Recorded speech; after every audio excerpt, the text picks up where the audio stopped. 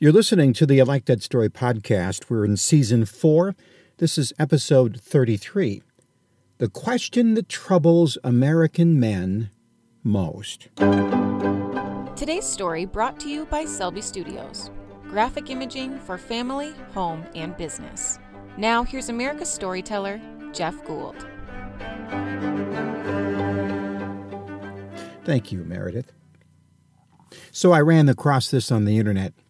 12 things that people in other countries think are weird about Americans. So I clicked on it, right? Do you know that in most countries, they don't start a conversation with, "What do you do?" In these countries, they will say, "What's your name?" And then they won't follow up with the question, "And what do you do?" They find that very intrusive, maybe even a little rude. If you're an American, especially an American male, you're probably asking, well, what in the world do they talk about then? We'll get to that at the end of the podcast. But that is the purpose of this particular conversation. I would say that as people, we all seek a life of true prosperity. And if we could write that as a math equation, it might look like money plus health plus relationship plus purpose equals true prosperity. So that means you have enough money to avoid poverty and afford experiences. You have enough health to fully enjoy those experiences. You would rather walk through a town than take a bus tour through it, right? And then we would add relationships so we could enjoy those experiences even more. And then we reach this last word, purpose. But what does that even mean? In America, we are pretty linear people, aren't we? Let's just cut to the chase and get to the point. Point A to point B. We even say that, get to the point.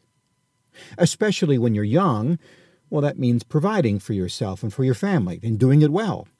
And that is easily measured by money. So men in particular seek money not just to provide for their family, but also to measure their value and measure their success. And money is very simple and straightforward and uncomplicated, straight to the point. More money is more than less money. But at some point, another word starts to show up, and that word is significance. Am I doing anything significant?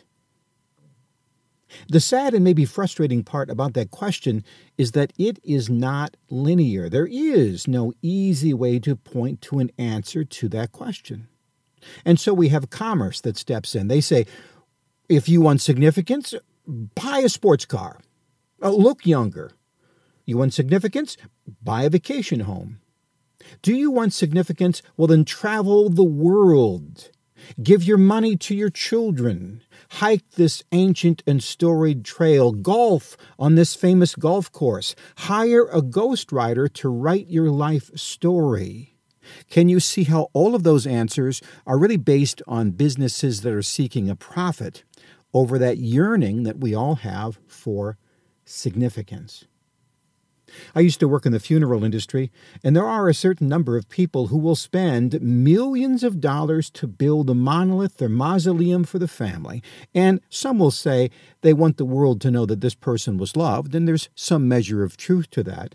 But there's also a search for significance in that. See this monolith? I lived. I mattered. And that desire is hardwired into each of us. All of us were made to a purpose that is unique to us individually. Just like a craftsman needs a particular tool for a particular job, so you were made to a particular purpose. And when you're doing it, you have this feeling.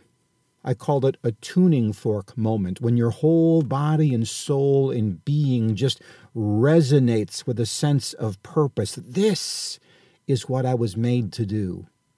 In that moment, that feeling you have is so deeply satisfying, It is far beyond any vacation or fun activity you could possibly purchase.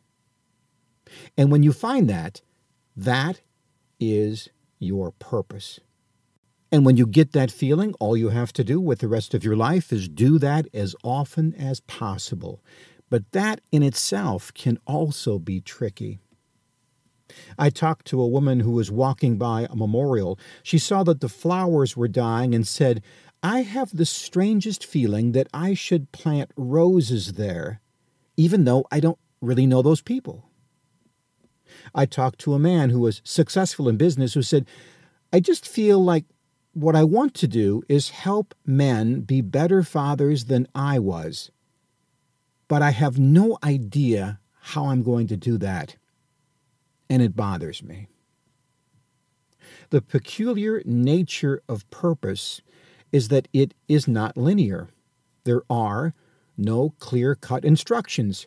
Each journey, each life must find its own passage. Yet we know that in every instance, finding it is worth the effort. I also know this, and this may be the only place you ever hear somebody say this: retirement is not your purpose.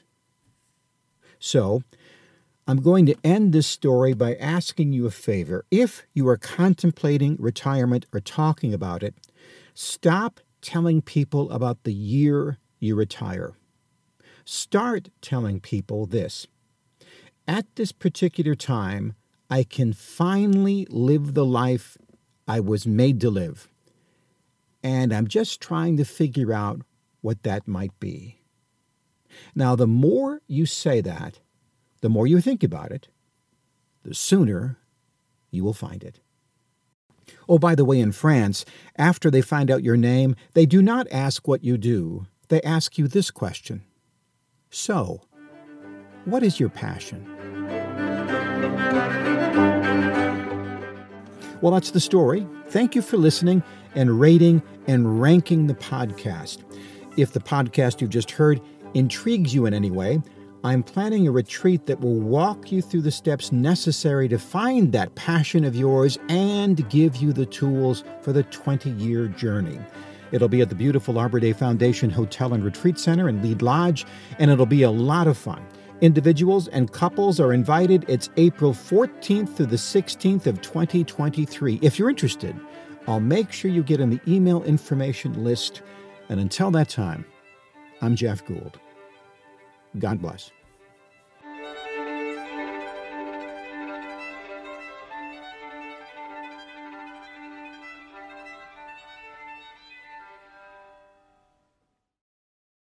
This podcast is a part of the C-Suite Radio Network. For more top business podcasts, visit c-suiteradio.com.